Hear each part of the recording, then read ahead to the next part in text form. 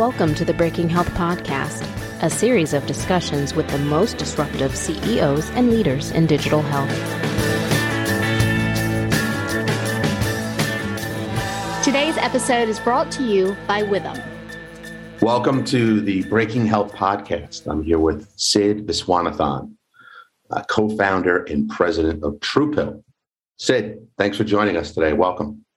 Hey, Steve. Thanks for having me on today. Yeah, it's good to talk. So you're having fun. I think you started the company in 2016. Is that right? That's right. It's been 5. We celebrated our 5-year anniversary, and time has flown by. 5 years in startup land. It's the best, right? Well, I did a startup before that, so I'd say a total of even longer, but I wouldn't do it any other way for sure. So what was the inspiration to start TruePill? Well, first of all, tell me about your startup prior so we can get a sense for your path here. Yeah, for sure. I actually go all the way back to college. I was a mechanical engineer in school, and I came out to Silicon Valley back in 2008, 2009 timeframe. And that's when it hit me in the face and realized there aren't that many jobs for mechanical engineers. If you're not in software or computer engineering, you're kind of stuck. And I realized the fastest path for me to get into software was actually startups. And I was more of a self-taught software engineer and got up and running and founded my first company in 2009 in the mobile app space. And that was a short but successful run. And we sold that business to LinkedIn in January of 2011. And I spent about 4 years at LinkedIn in different product and engineering roles. And when I left, I went back to the drawing board to start something again. I knew that I wanted to start something again. And at that point, the amount of time I'd spent inside a company versus a startup was kind of misaligned. So I said, all right, I need to go back to the drawing board. And that's when I set out to eventually start TruePill with my co-founder, Omar. Well, first of all, very cool that you're a mechanical engineer. I'm a mechanical engineer myself. Nice. And we're the guys, we can do anything. Man. We can build stuff, but for some reason I can't figure out how to fix anything in my home. And I get grief for that from in-laws and wife all day. That's cool. Well, the funny thing is though, just as an aside, I've worked with a lot of software engineers and software leads, many of them, by the way, with a mechanical engineering background. So it did teach us how to write software, I guess, to make machines go. But it's very cool. I've always said we're the most well-rounded engineers out there. You know what I mean? I'll take that. Let's roll with that. So look, you can start a company doing anything. Why healthcare? Why TruePill? What was the inspiration? Yeah, for me, it was really meeting Omar, my co-founder, who's a pharmacist, and digging really deep into the industry and picking back all the layers. I probably spent about a year of time just kind of tinkering around on a bunch of different ideas. And once I met Omar, I had a chance to go really deep into the space and really understand all the pieces that went into the pharmacy industry and realized how much technology could impact it, how much it needed to be changed. And we formed this initial thesis for TruePill, which was, what would it look like to build pharmacy infrastructure or B2B infrastructure? And for us, we really had only 2 founding tenets for the business. Number one was we had to do something in pharmacy, otherwise we're the wrong founding team. And number 2, we really wanted to do something B2B for a variety of reasons. There were several direct-to-consumer players in the pharmacy space and wanted to come at it from a different angle. And in the early days, we would throw out analogies like, think about what Stripe did for pharmacy, or Stripe did for payments, rather. What could we do for pharmacy or healthcare more broadly? And that was the initial thesis for the business. And it was purely a theoretical concept. And we landed our first customer in late 2016, and from there have scaled to several large incumbent customers and also expanded the business to not just be pharmacy, but now also include telehealth and diagnostics. And so we describe ourselves in the market as building consumer healthcare infrastructure. And our secret sauce is that we can connect different solutions across our 3 business units, which are telehealth, diagnostics, and pharmacy. So when you're building B2B, who's the B? Who's the second? So we started off when we got started back in 2016, we worked with a number of direct-to-consumer health brands. So when you look in the market today at a company like a Hims & Hers, a GoodRx, a Nurex, many of these brands use TruePill behind the scenes to fulfill their medications. And that's how we got started working with about 100 or so different digital health brands. And over the last 2 or 3 years, we've evolved the platform to now also service a number of incumbents. So we do a lot of work with United Health Group, Optums of the world, and a number of other players within the healthcare ecosystem that represent the incumbents in the different segments we go after. But we've made that transition working with startup entities all the way to the largest enterprises in healthcare. And so the B for us represents many different channels, but I would include payers, life sciences, health brands, and providers as the 4 components that make up the B for us. And we're servicing a large part of those segments in the market today. So that's cool. So let's talk a little bit about the pharmacy business. It's got a lot of big players, right? CVS, Walgreens, et cetera. And I think most people that aren't transacting online, but even those that do transact online, can transact through those sort of online retail outlets. Where does your software step in? What are you enabling for United or Optum or some of these other healthcare brands that the existing retail pharmacy companies can't? Yeah, so today we power the pharmacy fulfillment components of Optum's direct-to-consumer business. If you get a chance to go to store.optum.com, we power the downstream fulfillment for that. We also power something like Mark Cuban's pharmacy launch that just happened a couple of weeks ago, actually. And this is a really interesting digital health platform. And by and large, the positioning that we take in the market is anyone that wants to build a virtual pharmacy experience that's modern, built on infrastructure that we power underneath the hood, we can come in and give you a product or an experience that ties together all the best practices that you see in the market today from a pharmacy experience standpoint. And so whether you're using an Amazon pharmacy experience or a PillPack experience or any one of the other online pharmacy experiences today on the market, we can bring any incumbent a very similar, if not in our opinion, at least a better experience that encompasses the goals of that specific brand, whether it's Mark Cuban or Optum or any other incumbent that we work with in usually the payer landscape that's most interested in virtual pharmacies or pharmacy build-outs. So where in the transaction, and we can talk about telehealth and lab in a sec, but where in the transaction do you guys come in? Is it at the consumer side, or is it in the back end where you're fulfilling? Where do you? So it depends on every customer build out that we do, Steve, and it's very flexible. I think the strongest component of our platform is you can flex into, think of it as Legos and building blocks. You can construct whatever you want using our infrastructure. And so let's take Mark Cuban as an example. The entire front end build out was built on top of our platform. So everything from the landing pages to the checkout experiences to the carts were built on our infrastructure, and all the way down to the fulfillment when we're packing the actual medications into vials, putting them into boxes and sending it out to patients is run entirely through our infrastructure, both the digital and the physical component. And so the platform really straddles both the digital experience, where we'll, on our platform, build you something that's very customized and white labeled to your brand. And a lot of these experiences that you see in the market, you won't even know that TruePill is behind them because everything is white labeled for our partners, all the way down to the fulfillment. And that packaging experience that you get will represent the brand that we partner with. And when you receive the box and open the box and get all the marketing materials, everything is 100% white labeled to the clients that we service. And that's by design. I think the mission for the company is to touch every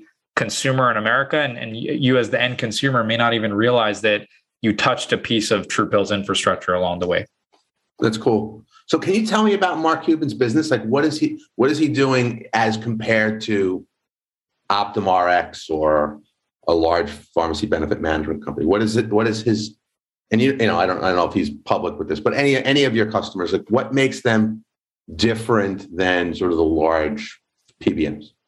Yeah, happy to share or talk about the parts that are public. I don't want to speak out of turn here, but I think what the Mark Cuban Cost Plus team has done that's super innovative is they actually went down to the raw compound, the raw molecule that makes the product, and they actually decide to produce and manufacture it. When you look at all the different elements that go into a cost structure of producing a pill, there are several steps before it reaches the end patient. And as a result, a cost structure that's baked in.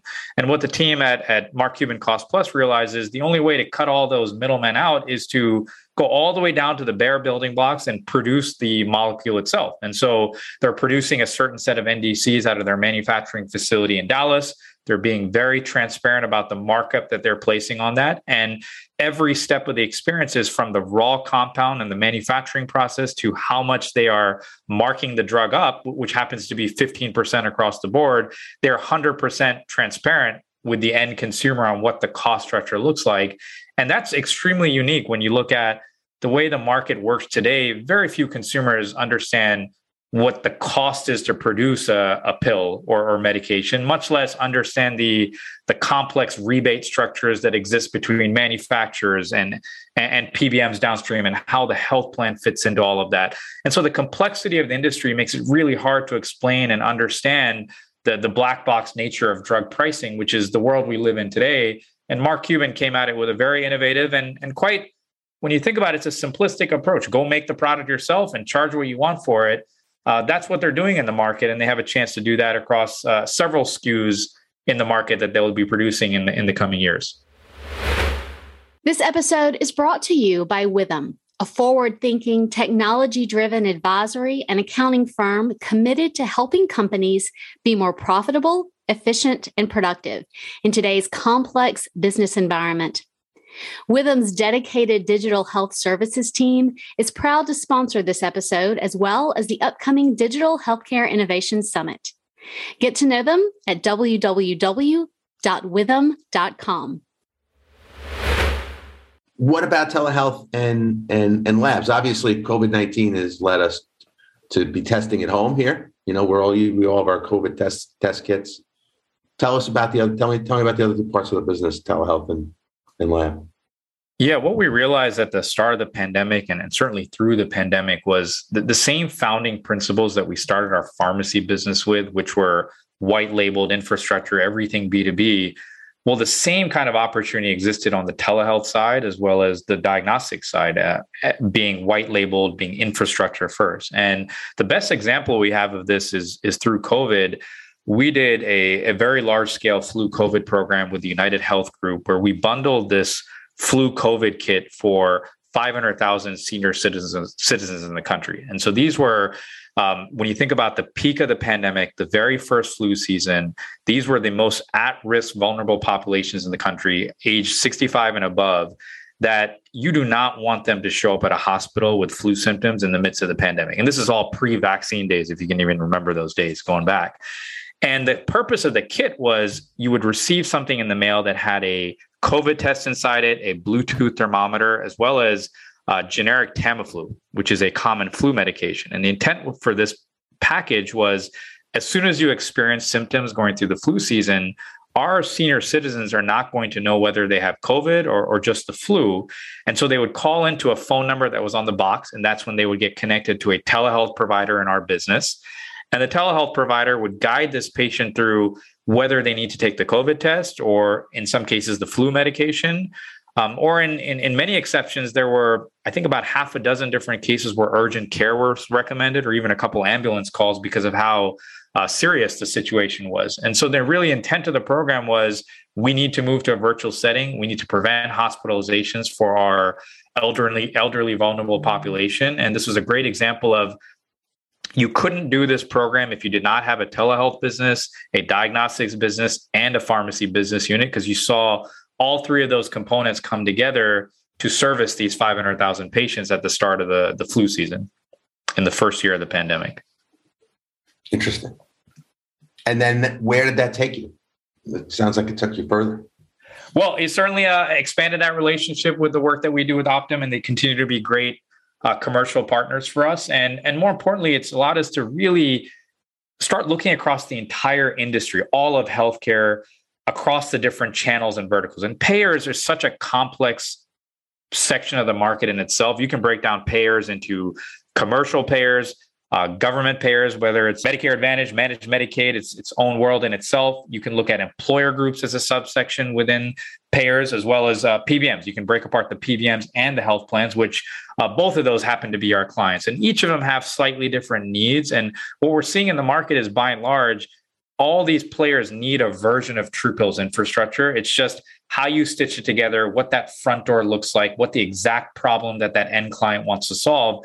It can vary, but the underlying pieces that make up the experience are usually always the same. It's one of three things, or a multitude or multiple of the three things, which are: number one, send out medications to patients; number two, provide a high quality doctor visit online; or number three, get a lab test out to the patient. And that's the repeatable part of the engine that we're stitching together now over and over across the market for several different customer types. It's great. I'm actually on the Cost Plus website. See that? I can do two things at the same time. I listened intently and I went on this website, and I'm just trying to, so I pulled up a drug. It tells me what the price is. It gives me kind of a sense of where it compares to what it might cost elsewhere. Now, I'm assuming, do you design this UX for them as part of your infrastructure? I think it's done very collaboratively.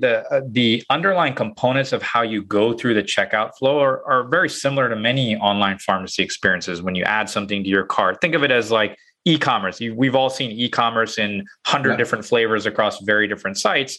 But there's an element of making it look and feel native to that client. And they have to bring their brand identity, their brand presence, what they want their look and feel to look like. And in certain cases, we'll bring our designers to the table. In other cases, our clients will bring their design patterns to life. And we sort of build that on our platform. And so it can depend client to client, the amount of involvement we have, but we certainly position ourselves as being collaborative partners if they do need that resource. And in this case, Mark Cuban brought great design input into the overall experience, and we turned it on our platform. That's great. So when I hit the button and it says, get started, contact your doctor for a prescription, is that when you take over, or do you take over at the point the prescription comes in and then it goes out for fulfillment and collecting the money? Well, it depends. Yeah. If you want to go all the way down to the DNS level or where the site is hosted, it's hosted on our infrastructure. So when you come to the website, it's, our support engineers that are making sure that website is up. But, those details aside, when you click get started and you go through and add something to your cart and then check out, we then get to work to get the prescription into our facility, whether it's coming from a doctor or whether it's coming from your existing pharmacy transferred over. And that's when our operational infrastructure kicks in to get that prescription packaged, dispensed, and shipped out to the patient. It's great. And then that will end up becoming an automated thing if you're on, if you have a chronic condition, you're constantly reordering your medications.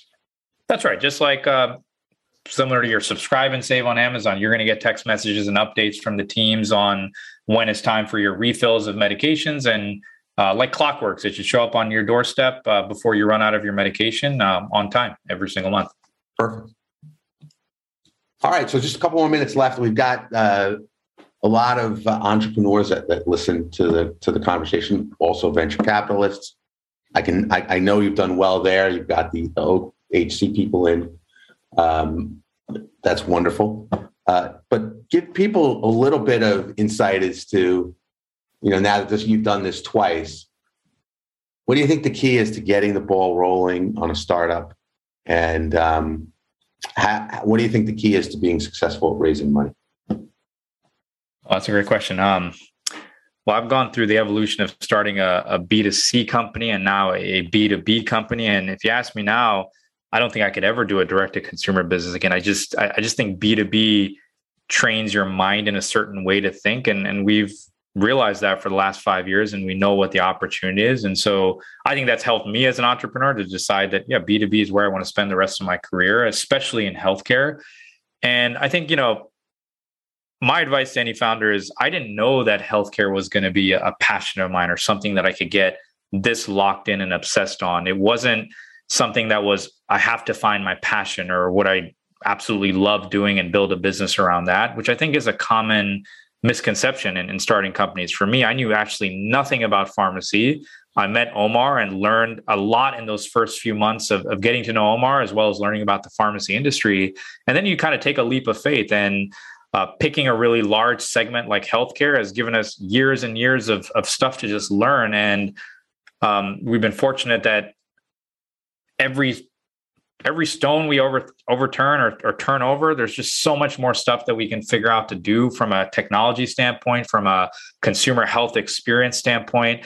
It's just such a meaty industry that I think you could spend 10, 20 years of your life focused on healthcare and hopefully make a dent, because that's how massive and that's how big and complex this industry is. So I think my feedback to anyone else is find something that you can spend a lot of time obsessing over. And it doesn't always have to be something you're super passionate about, because that wasn't the case for me. I was not passionate about healthcare when I started, but now I wake up every morning and go to bed every night, and I can't think about anything else but healthcare in America.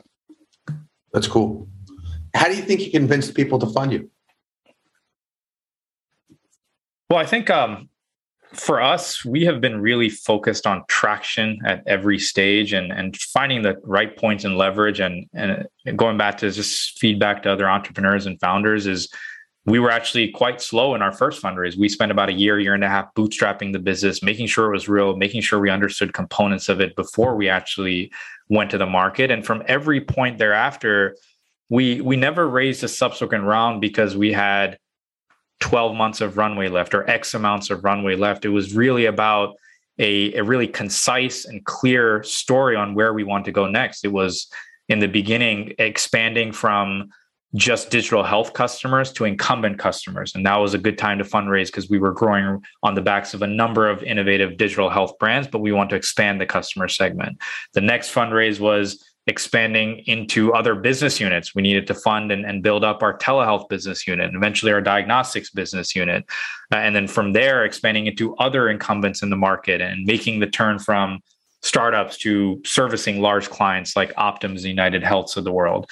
And so that was for us, every point that we can date back to all of our, I guess, four or five fundraises, there was a clear inflection point in the business that we were able to tell our story around. And then not to mention COVID and the pandemic being a huge accelerator of the business as well. I think we raised our Series B and Series C, if I'm not mistaken, in that first year of the pandemic. And it was just a clear sign that, how often in your life are you facing a pandemic, which nobody could have predicted starting their company, yet the product and the offering and the service is designed to get us through exactly this period of moving everything into a virtual healthcare setting. That was the ethos of the company. And we were talking about virtual healthcare for years prior to the pandemic. And then the pandemic hit and we were caught in the right place at the right time. And I think capitalized on it from certainly a fundraising standpoint, as well as a traction and revenue standpoint.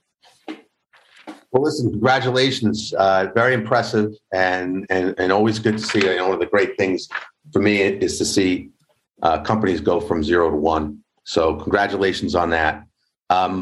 Any place, tell the listeners where they can find out more information about you and your company. I know you're on LinkedIn. You have to be because you're a LinkedIn vet, right? That's true. Yeah. But any give up my tweeting, or is it the website? Where do they go and find out stuff about what you're up to?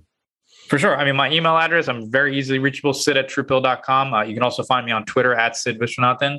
Either of those are fine. And certainly check out the website. And we're hiring as fast as we possibly can. We have about 250 open roles across the company right now, ranging from every function in the company. So if you're looking to jump into healthcare or thinking about making that switch, definitely feel free to reach out. Thanks for your time, Sid. Thanks so much, Steve.